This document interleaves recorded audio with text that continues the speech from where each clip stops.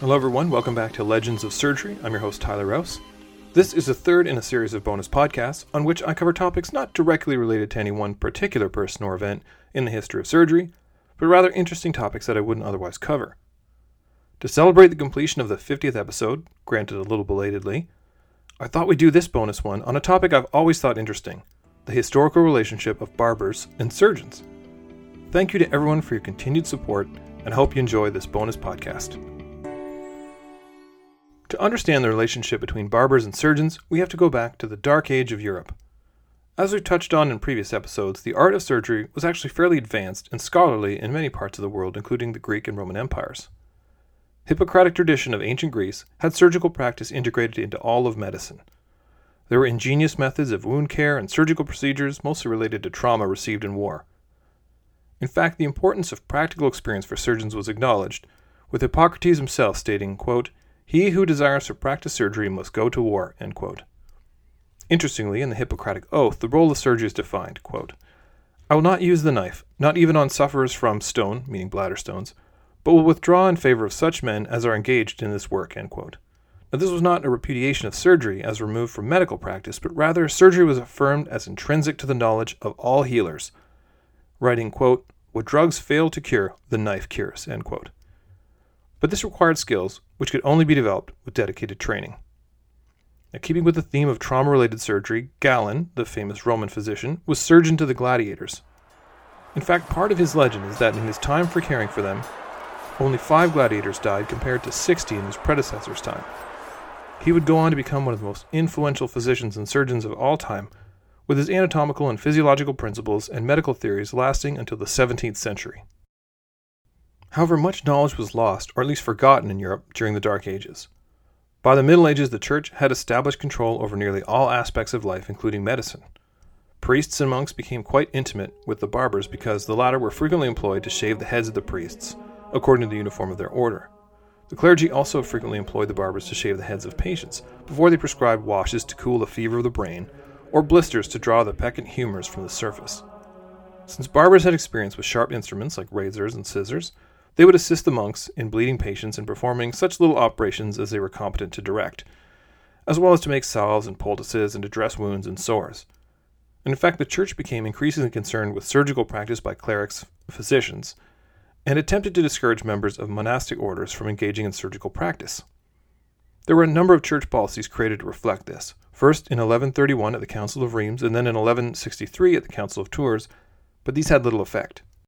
It wasn't until 1215 when Pope Innocent III issued the Fourth Lateran Council, a signal document in the history of medieval medicine, that things began to change. This document made many important edicts involving many aspects of life. It forbade members of the clergy, who were acting as physicians, from performing any form of surgical treatment as contact with blood or bodily fluids was felt to be contaminating. Men of the Church could not celebrate the Eucharist with blood-stained hands. Also, medieval surgical practices were very dangerous, so the possibility of charges of manslaughter were real, which exposed the assets of the Church to a lawsuit. Surgical care was left to untrained practitioners like village wise women, quacks, charlatans, and by monks who left the monastery to continue to practice surgery. Lesser procedures were performed by a class of barbers, who also cut hair and performed bloodletting, as prescribed by physicians to restore humoral balance. A quick aside, if I haven't mentioned it before, the concept of the 4 humors, which were blood, yellow bile, black bile, and phlegm, is credited to Hippocrates. The balance of these humors was considered the key to health, and imbalances had to be corrected. This theory dominated Western medicine up until the Renaissance. In 1308, the Worshipful Company of Barbers of London was formed and was established by ordinance in 1376 and received royal charter in 1462. Interesting side note, it's actually still active today. It has lost connection to barbers, but now acts as a livery company active in educational and health-related charitable work. Now, at the time, the Barbers' Company was a large craft guild, charged with regulating the trade among members. Barbers at that time provided shaves, haircuts, bloodletting, and dentistry. Now, here's something to think about that I'd never noticed before. Consider the similarities between the dentist chair and the barber chair.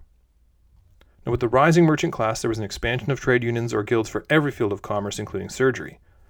The surgeons attempted to use guild regulations to distinguish themselves from barbers, but there were only a small number of members in the Fellowship of Surgeons, established in 1365, not enough to be incorporated as a guild. It's estimated there were only 8 to 20 surgeons in 15th century London. In addition to some of the more minor surgical procedures like those provided by the barbers, these surgeons also performed more invasive procedures like castration, lithotomy, which is the removal of bladder stones, and amputations. Even prominent surgeons who were members of the Fellowship also held office in the Barbers' Company, which saw increasing political influence from their numbers and from royal patronage.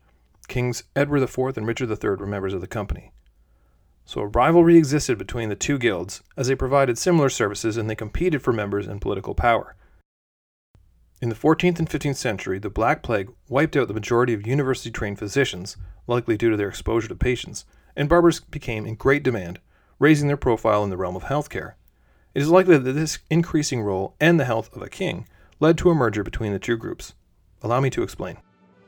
In the late 1520s, King Henry VIII began treatment of his chronic leg ulcers, which were possibly related to varicose veins.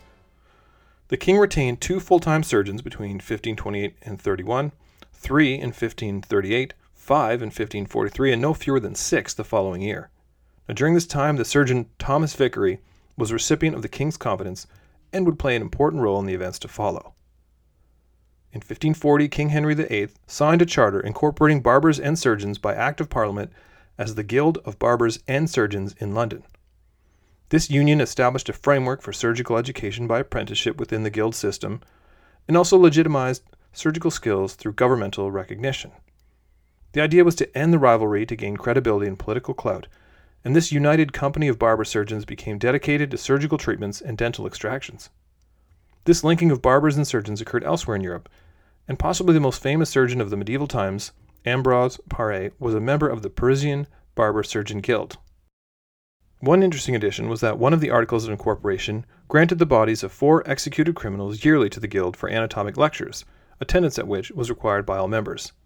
It is said that Vicary, who would become the first master of the Company of Barber Surgeons, helped to obtain this right. This regulation, though important in the advancement of anatomical and surgical knowledge, also left a significant shortage of cadavers to work upon, leading to the scourge of grave robbing that haunted Europe for centuries. Now that surgeons had aligned with barbers and formalized their role in the treatment of patients, it's interesting to look at their relationship with physicians, also a significant separation at the time. Now in Renaissance Europe, universities didn't offer formal education in surgery, as it was deemed a trade, meaning manual work, and many physicians felt that it was equivalent to butchering. Physicians would train in medical school and receive a Doctor of Medicine degree, whereas barber surgeons trained as apprentices and took an examination to receive their diploma. In fact, the Royal College of Physicians existed in part to distinguish barber surgeons from doctors, which continued during the establishment of hospitals, which were ruled by physicians. Surgeons had to perform their trade in commercial buildings and used the red and white striped pole to indicate their locations. The red was to indicate blood loss from bloodletting, the white for the bandages used to blot the bleeding vein, and the pole for the pole that the patient would squeeze to make the vein stand out. This was sometimes capped with a top that represented the basin which would collect the blood. Now, this symbol lives on in the poles we see today outside the barber shop. Now, some have blue stripes as well. This does not represent veins as commonly thought, but rather was added in the U.S. for patriotic reasons. So this relationship between barbers and surgeons continued for over 200 years until in 1745 King George II issued the separation of barber surgeons in England into 2 separate entities, as the surgeons wanted to break away from the barbers. This movement was led by William Cheselden, a teacher of John Hunter, see podcast 50, and was because they found the barber surgeons too restrictive. Now they formed a separate company of surgeons. Their role was to register surgeons' apprenticeships and to examine trainee surgeons at the end of their training, providing a diploma rather than a degree. The company was permitted to teach anatomy, and so they built a hall and anatomy theatre close to Newgate Jail and the Old Bailey to make it easier to dissect the bodies of executed criminals. The company became the Royal College of Surgeons in London in 1800, being granted a new charter by King George III.